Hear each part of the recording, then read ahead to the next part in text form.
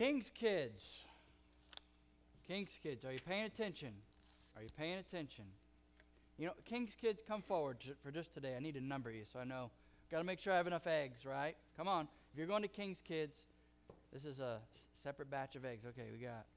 So I only need 1, 2, 3, 4, 5, 6, 7, 8, 9, 10 eggs. That be enough? I just put 10 eggs out. We're good? No. 10, 11, 12, 13.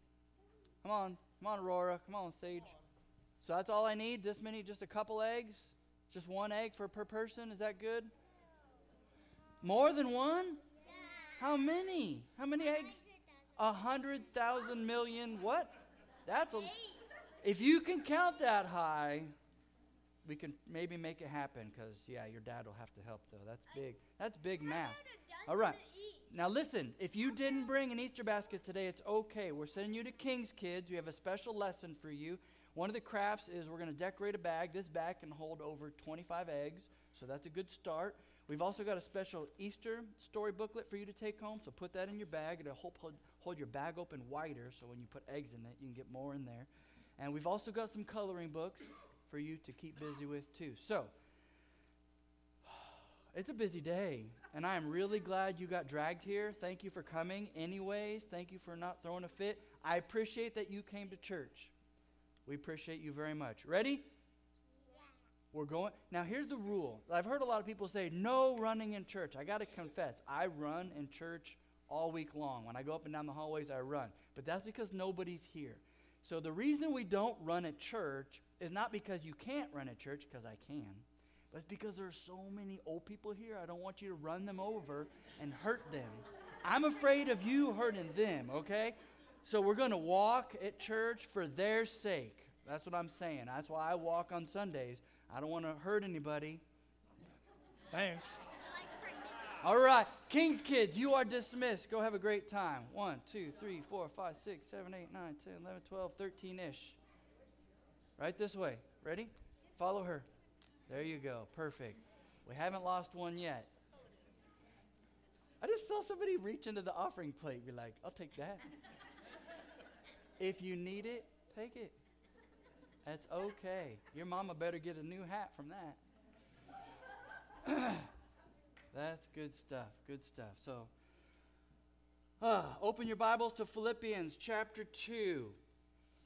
We have been going through the book of Philippians, and I planned on taking a break from Philippians, so this is kind of a compromise. We are still in Philippians today, but we're not going with the next passage. We are rewinding because over and over again this week, a passage from Philippians has been coming up on Easter messages, Easter posters, Easter posts. And it is from Philippians chapter 2, showing us why we even have Easter. Why would Jesus do what he did? What is it about him that makes Easter special? So follow along in Philippians chapter 2. Roy will be reading verses 5 through 11. 5 through 11. All right. And this is for some of us older people who have gone over this but don't remember where we were at last week. From the New American Standard Version, have this attitude in yourself, which was also in Christ Jesus, who, as he already existed in the form of God, did not consider equality with God something to be grasped, but emptied himself by taking the form of a bondservant and being born in the likeness of men. And being found in appearance as a man, he humbled himself by becoming obedient to the point of death on a cross. For this reason also God highly exalted him and bestowed on him the name that is above every name. So at the name of Jesus, every knee will bow, of those who are in heaven and on earth and under the earth, and that every tongue will confess that Jesus Christ is Lord, to the glory of God the Father. Amen. Thank you, Roy.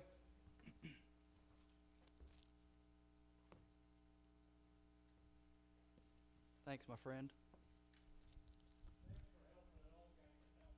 You almost took me with you. That was We almost had a moment.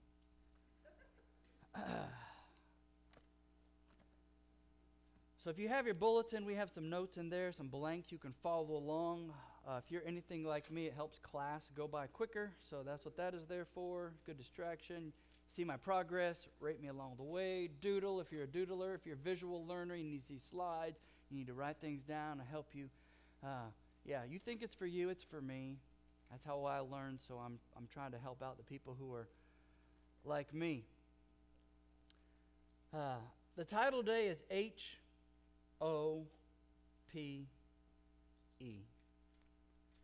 Hope. But before we talk about hope, we need to remember what the 4 ingredients of the gospel are. The 4 ingredients of the gospel. The gospel is a word that churches and Christians throw around a lot. And it does mean a lot. Well, we need to define our terms sometimes. We need to make things clear. To clarify the gospel, we have boiled it down to 4 ingredients. It's more than these 4. It includes more than this, but to keep it simple so that we can remember it, so that we keep it on the front of our mind, so we can recall it at a moment's notice when we need to talk to somebody. We've boiled it down to God, man, Christ, response. And let me say a word about each of those. God. When we talk about God, we need to put God in his proper place. God needs to be understood as, well, he's God. He made everything. He's holy. He's high. He's exalted. He is above all things. All things are made by his power, his hand. All things are called into existence by his voice. He is huge. That's what it means to be God. Don't put him in a box. Don't lower him down to your understanding of who God should be, what God should do. Well, I think God. No. Let God tell us who he is. The first part of the gospel is understanding who God is as holy, perfect, righteous, merciful, and gracious. The second word of the gospel is man. Mankind, specifically, or humanity. God is holy. Mankind is not, to keep it simple. We do not measure up. We're unholy. We are sinful, selfish, self-centered. And we as a people are constantly grasping for things that other people have. Sin is grasping for things you should not have right now. It's the root of all war, abuse, taking things that are not yours because, well, you're human. That's a problem. God is holy and we are not. But here's where hope comes in. Christ. God, man, Christ is our Savior. Jesus Christ is our only hope for salvation. Who he is, what he has done, and where he is right now make him special. We call him Savior, Lord, King. So God, man, Christ, and here's the last word for the gospel summary, it's response. How are we supposed to respond to a God like that? Do we just have to agree with him? Yeah, I believe God exists. I believe the Bible's true. I believe God is holy. I believe we are not. I believe Jesus is even who he says he is. Is that enough? Is that the response? God just wants you to agree with him? Far from it. When we read Matthew, Mark, Luke, and John in the Bible, Jesus is always looking not just for a verbal response, not just your mouth, not even just your good works. He wants your whole life. He doesn't want you to agree with him. He doesn't say, all of you who are needy, agree with me. He says, follow me. That's all of you. Following with your feet, following with your hands, following with your mind, following with your mouth, following him into every area of life. That's what he's asking for. From week to week as a church, we gather around God's word and we get a steady diet of who God is, the problem with humanity, the hope that is in Jesus, and how we are supposed to respond regularly. That's what we do. We call that gospel culture. And we're trying to have a culture as a church that is different from an American culture, different from a worldly culture. Because a gospel culture, it's not just a formula that saves us. Pray this, sign this, go through this, you're a Christian.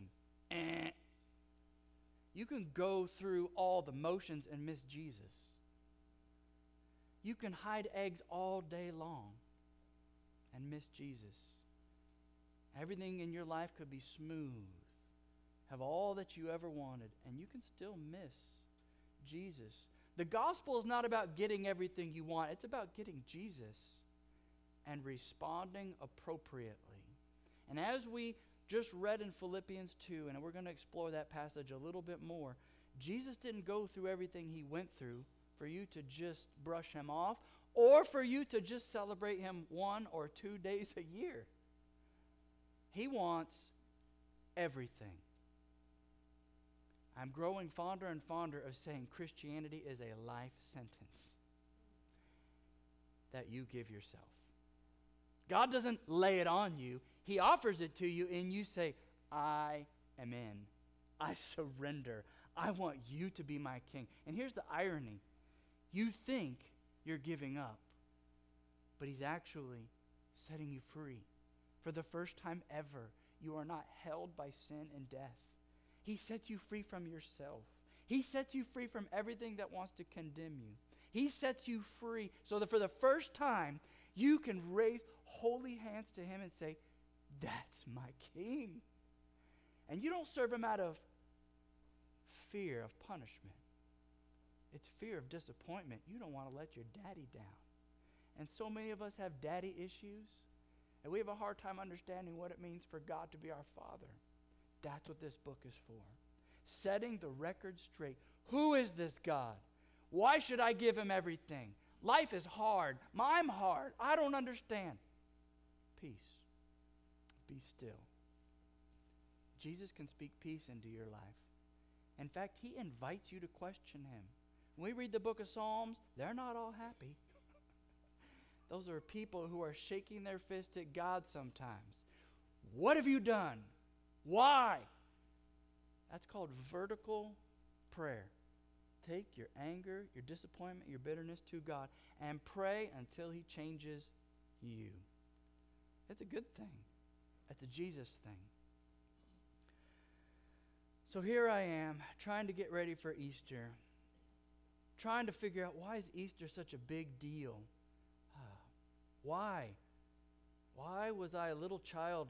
My first distinct memory of Easter is burning my backside on a steel slide. Because Grandma took me to Easter, and it was like, it's Southern California, so it was like 100 degrees. And oh man, nobody's in line for the slide. This is great. I'm the visitor. Now I know why there was nobody in line for the slide. They knew better. You don't get on that slide when the sun is high. And I'm like, yeah, get on that slide.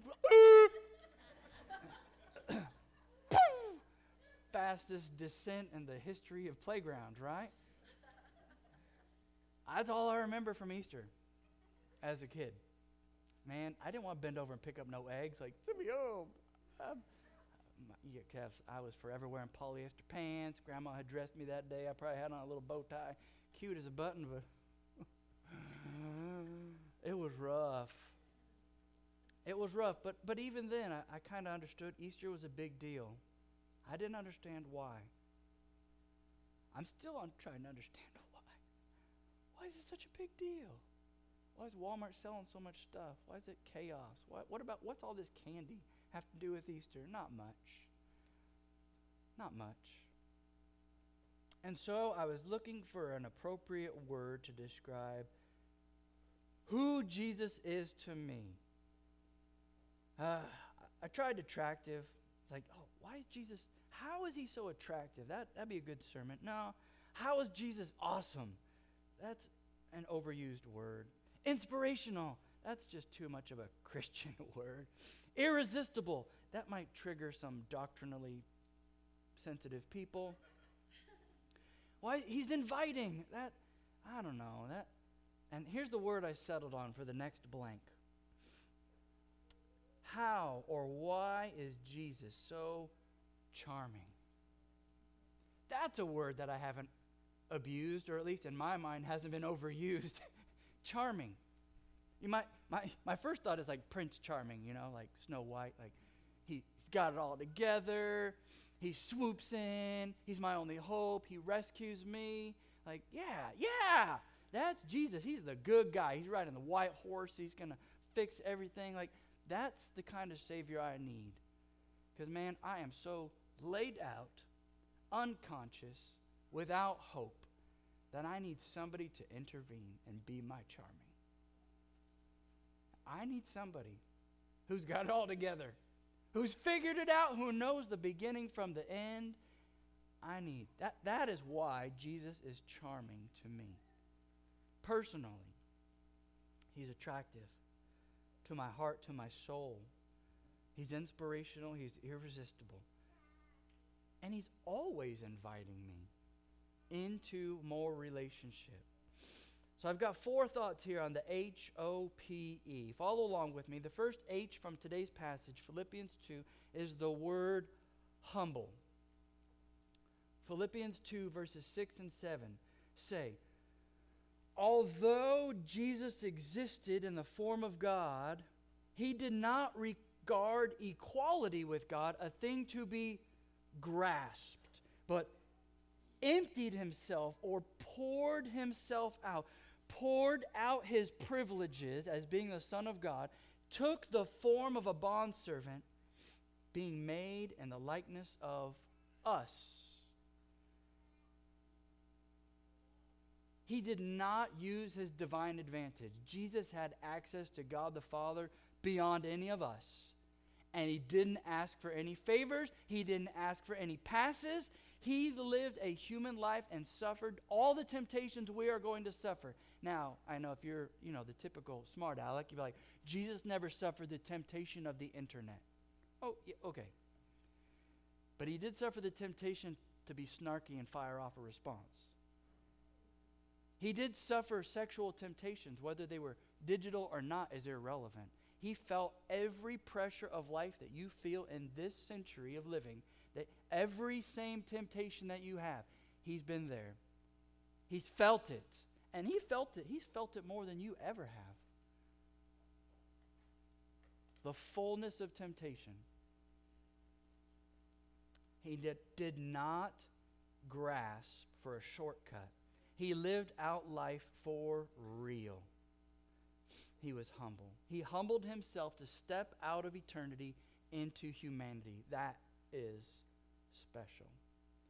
That's why he's charming to me. He gave all that up to gain something new. Philippians 2:8 gives us our next word. It's obedient. Obedient. Now, being found in appearance as a man, he humbled himself. There's the word humble. It summarizes what he did in verses 6 and 7. He humbled himself by becoming obedient to the point of death. Easter, you've got Jesus on the cross. He's being crucified. But that's not the only suffering he ever went through. It's the final bit of suffering. But this guy has been misunderstood, talked bad about, overlooked his entire life. His whole life has been suffering. You talk about being the Son of God and then being born and live in the city of Nazareth, the backwaters of Israel, being a nobody in a family of nobodies, having a career with no opportunity for promotion, no big dreams. He's never going to get a seaside house. He's never going to be able to retire. You work until you die. Humbled himself and became obedient to death. Obedient his whole life. His whole life. Because he knew where he was headed. He had a purpose and a plan. And if any of you saw your end of your life looking like that, you probably would have done everything in your power to run the other way. You would have been Jonah part 2. Go there, bye. Go there, no. No. And Jonah knew God. How many of us say we know God and do the exact opposite of what he's calling us to do? Let me tell you what he's calling you to do. Humble yourself, pour yourself out for your family, for your friends, for your neighborhood, for everybody. Pour yourself out. No thanks. I'm going to grasp this privilege. I'm going to grasp this privilege. I'm going to use this power that I have. I'm gonna. That's the problem with humanity. God is holy and we are not. So along comes Christ to show us the real way to live. This is why he's our hope. He came to serve, not be served, and to give his life a ransom for many. Now be patient with me right here. I'm changing the notes on purpose. See the next blank? The next line, skip it. H-O, we're skipping the P. We're going down to the E. In your notes, it's going to be the one next to Philippians 2, 9 through 11. Got that? Have you visually spotted where I'm going? I'm skipping this. If you're OCD, I'm sorry. We will come back and correct that. You're just going to have to twitch in your seat for just a second. We'll get there. So drop down to that bottom one, Philippians 2, 9 through 11, because it's the word exalted. In our passage today, we read, he existed in the form of God, verse 6. He emptied himself, verse 7. Verse 8, we get humbling. That's what he did in 6 and 7. Obedient unto death, there's the O.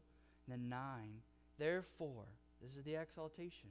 Because Jesus did all of that, and I mean all of it, because of every way he lived his life, God bestowed on Jesus the name which is above every name.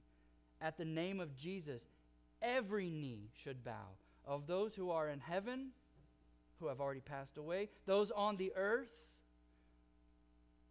those under the earth, those who've been buried. God is going to have to do something supernatural to get everybody at the same time to bow their knee to Jesus. And he will, spoiler alert. But verse 11, and at every tongue should confess that Jesus Christ is Lord. God is going to exalt Jesus. Why? Because he never exalted himself. Jesus never made much of himself. So God did it. Jesus never exalted himself, so God will exalt him.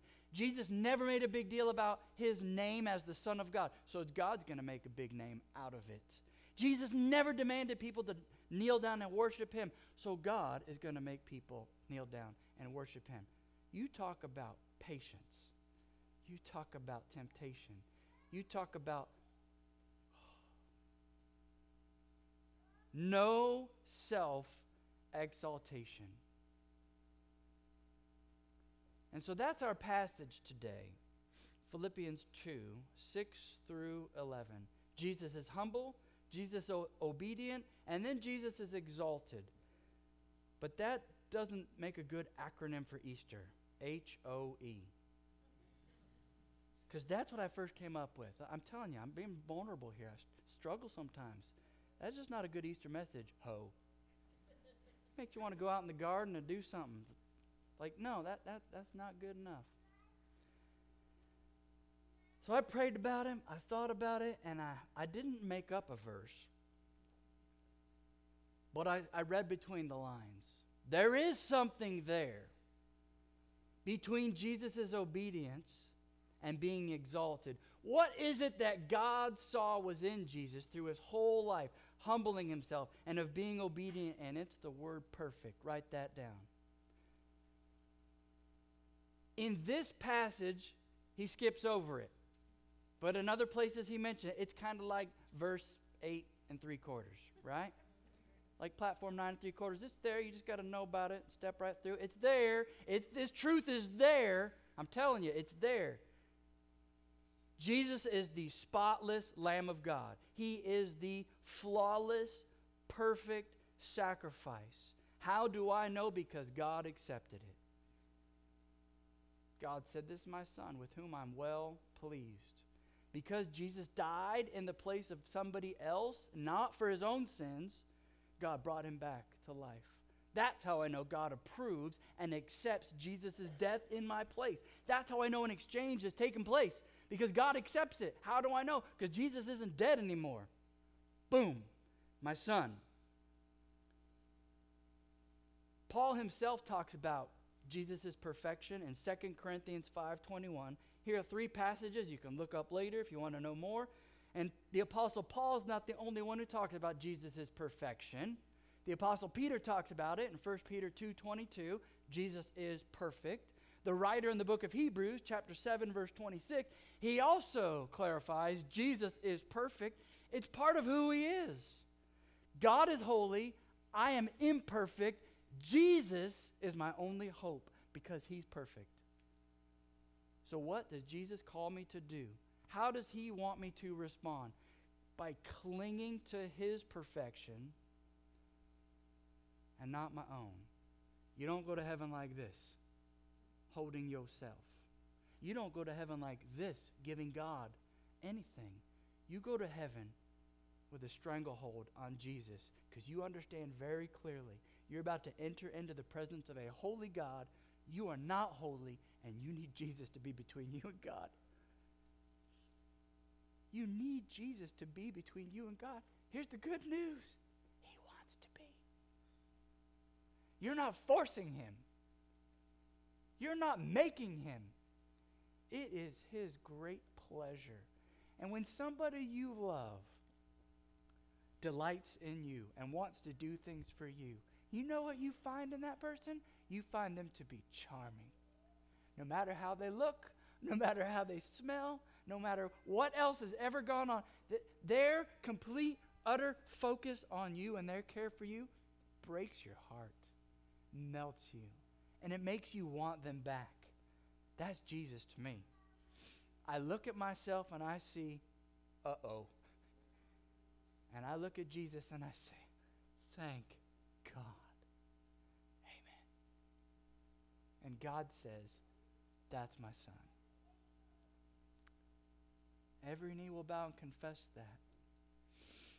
You have an opportunity to bow and confess Jesus as your Savior now. And I don't just mean today. I mean in this life, for the rest of your life. You just take 1 minute watching the news, scrolling through a news feed, however you get fed your information, and you will understand this truth very fast. Write this down. Self-service is gross. When you see people serving themselves, makes your stomach turn over. Disobedience is gross. It's offensive, especially if people are not obeying you. You obey me. No, you must hate my guts, maybe. Sinfulness and all of its forms is gross. Self-exaltation is gross. See, Jesus charms me with his humbleness, not his self-service. I want to be served. And when I look at Jesus, I see somebody who wants to serve me. He knows how to get my attention. All of us want to be served. This is why Jesus is charming. He agrees to serve you. That's what the cross is about. He is serving you. Maybe not in the way you wanted, but absolutely in the way you needed. He's charming. Disobedience is gross, but Jesus charms me with his obedience, his perfect obedience to a heavenly Father. And when I see Jesus obey as a human, I could do that. He's not exercising any of his God powers when he's rebuking even the devil. He's quoting Scripture and simply saying, no, I'm not going to do that. He's just determining in his heart to do the right thing and not sin. I could do that. Am I going to fail along the way? Yeah, and that same Jesus says, come again, confess, repent, be clean. Confess, repent, be clean. Over as many times as I need it. Well, 7 times? What about 70 times 7? Jesus is like, dude, all of it, as many times as you need to come to me. He wants you to come. No matter how dark your past, no matter what you've done in the last 24 hours or 24 years, he still wants you to come. That's good news. You haven't worn him out yet. You never will wear him out. The gospel is good news, and everything else is just gross.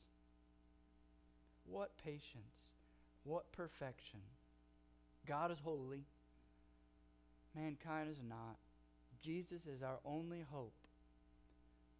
So how should this broken human respond to such a charming and irresistible king?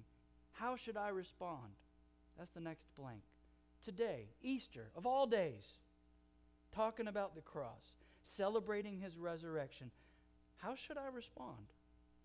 Well, I've already done that. Back when I was 16, I prayed for the Lord to save me of my sins, and then I got baptized. Done. No. Remember life sentence? You're not done. I'm not done. He wants me to respond. He wants me to respond today. You know why I'm at church? I'm responding to God calling me to come to church. You know why I'm preaching? Because I'm responding to God telling me I have to preach.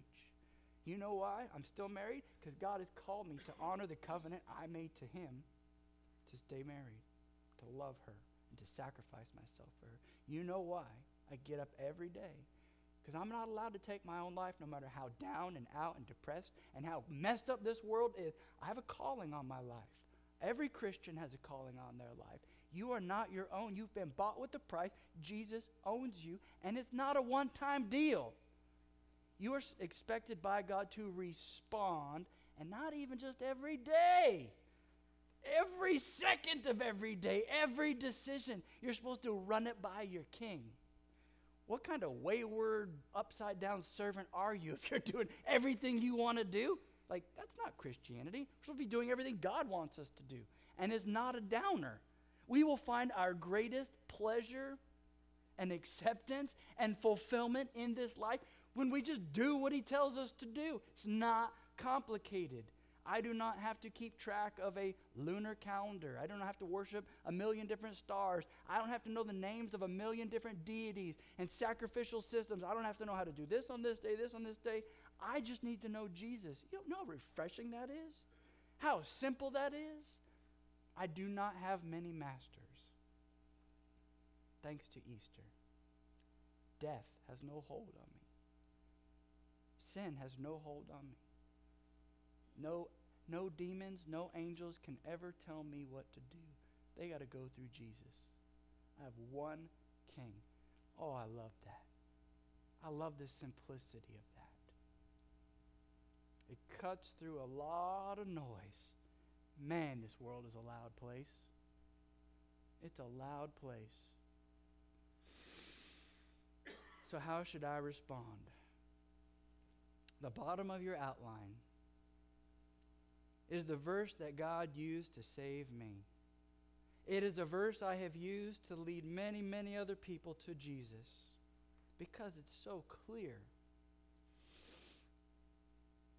It's so comprehensive.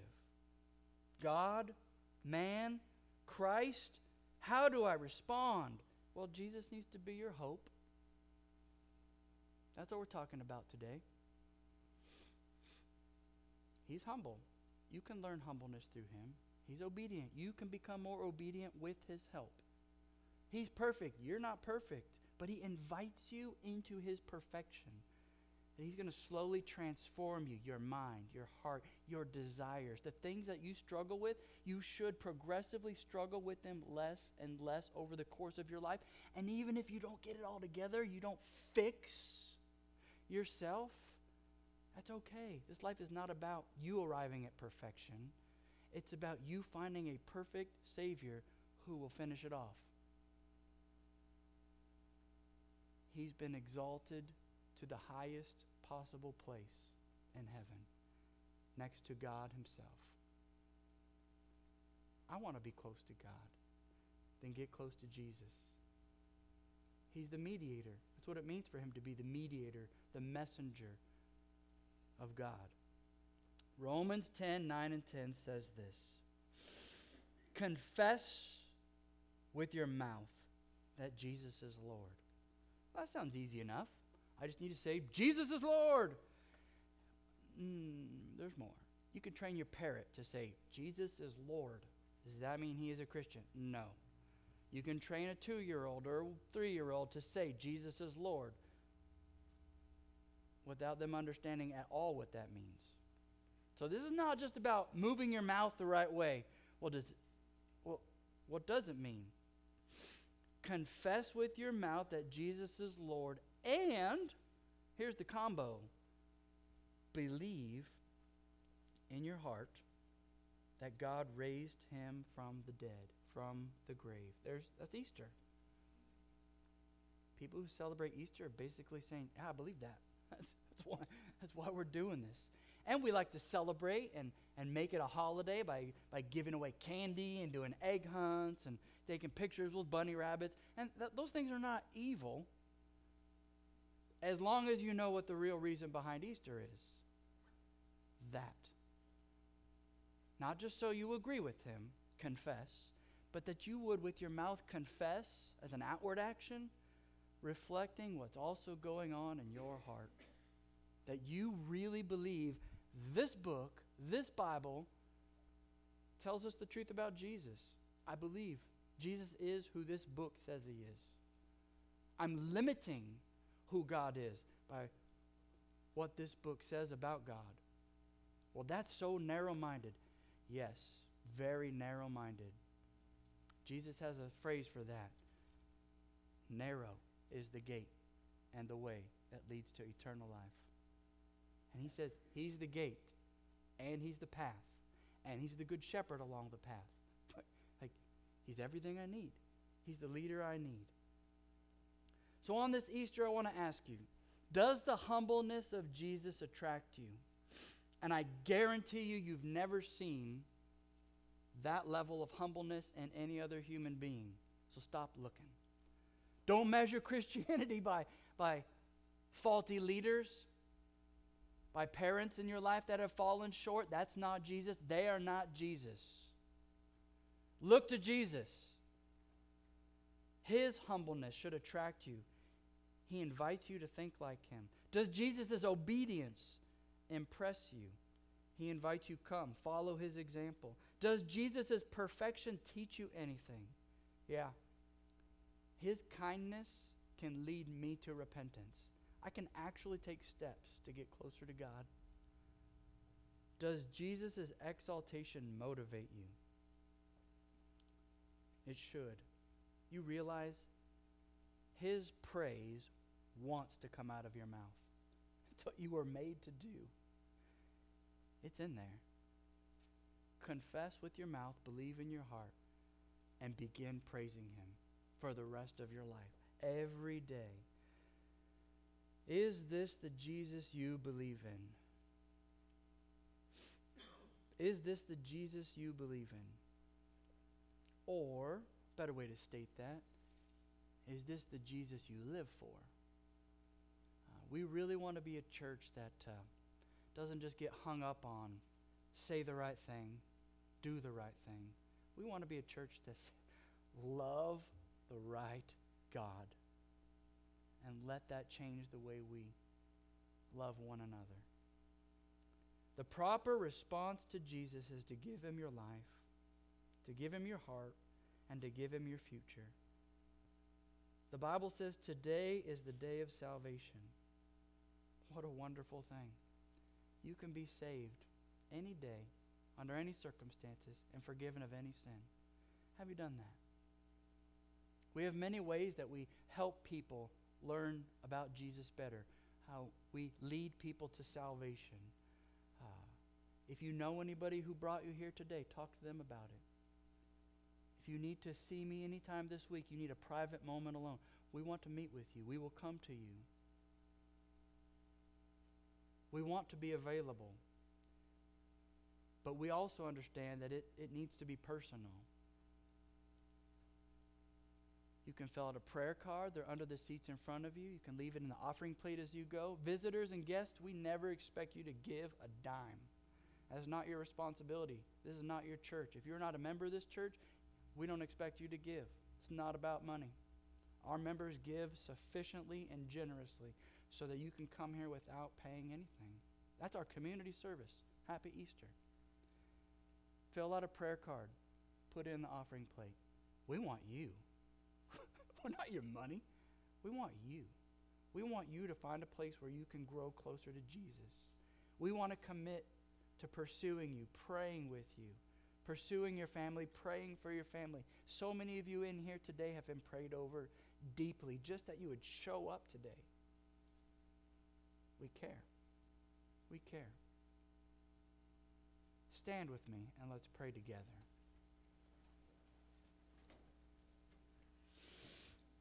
Bow your heads and close your eyes as we prepare to sing a song. I want you to focus on yourself right now. Focus on your life. Don't worry about the person next to you. Don't worry about where you're going for lunch. Don't worry about how the egg hunt is going to go down. I have no plan. I'm just going to throw eggs out there. It's just going to be chaos. Don't hurt the kids and don't let them hurt you. But for just a second, take a deep breath with your eyes closed.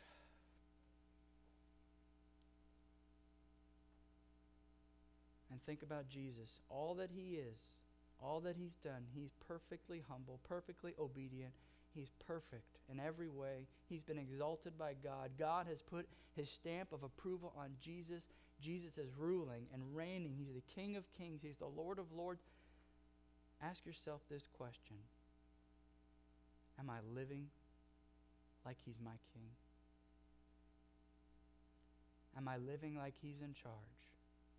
Or am I afraid of many things?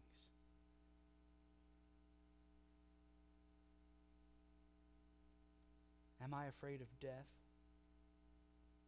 Is there some sin that has a stranglehold on my heart? Is there bitterness, grumbling, complaining, just welling up within you? Jesus can help you with that, but you have to bring it to him. You need to confess that he is your Lord. You need to believe in your heart that he is who God says he is. He's your only hope this Easter. Easter celebrates Jesus as our Savior and King. Thank him in the quietness of your heart. And before I pray, with your head bowed and your eye closed, let us know if we can pray for you. I'm about to get really busy with the egg hunt, and I won't have time to talk to everybody. But if you want me to find you this week, I will, or this day. We will help you. Let us know. Find a way.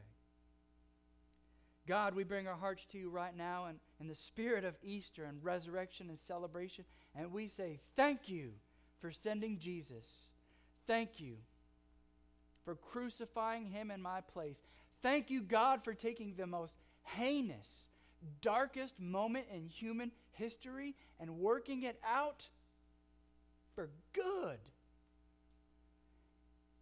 We do not call it Fearful Friday, but Good Friday. And today we celebrate Jesus has all power over death. So help us to not be afraid. Help us to not live in fear. Help us to focus our eyes on you, to live for you, God. In Jesus' name we pray. Amen.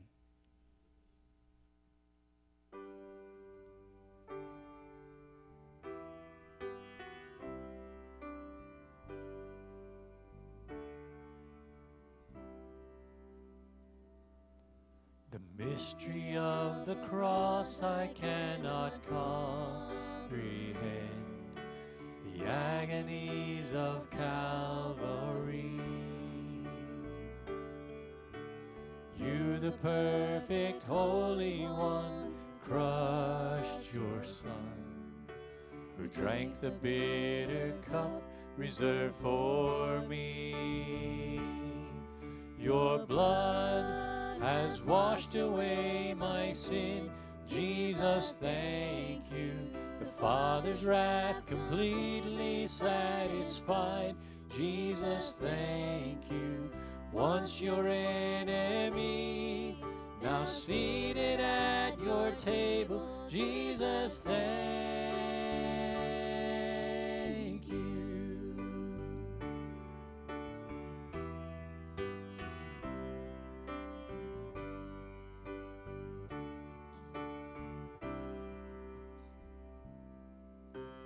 By your perfect sacrifice I've been brought near. Your enemy you made your friend, pouring out the riches of your glorious grace. Your mercy and your kindness there's no end. Your blood has washed away my sin. Jesus, thank you. The Father's wrath completely satisfied. Jesus, thank you. Once your enemy, now seated at your table. Jesus, thank you.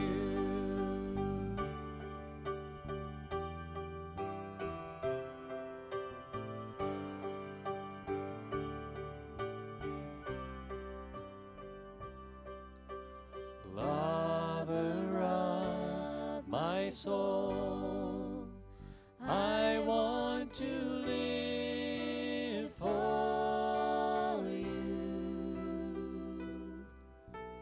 Lover of my soul, I want to live for you.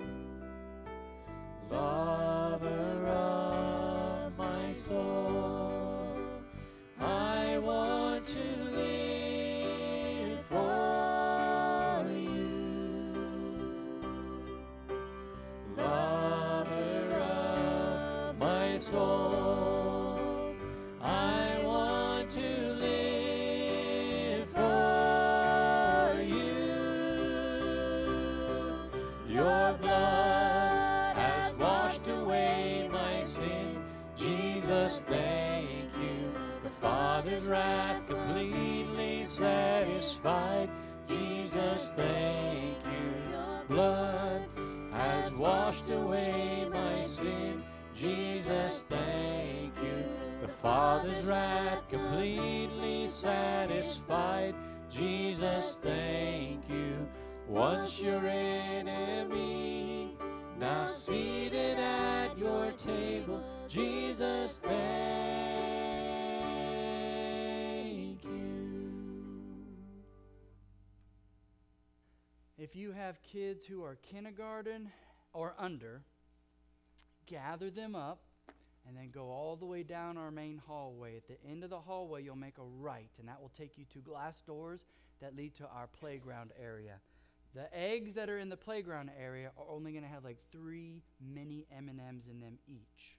So these are for the little kids. If you have kids who can handle bigger candy, they'll meet outside the gate. We'll spread the eggs out in a minute. I need 2 volunteers to help me. John, thanks for volunteering. John's going to help me spread out eggs. Anybody else help me spread out eggs? McKenna. All right. Eggs are on the other side of this wall. We'll get those in just a second.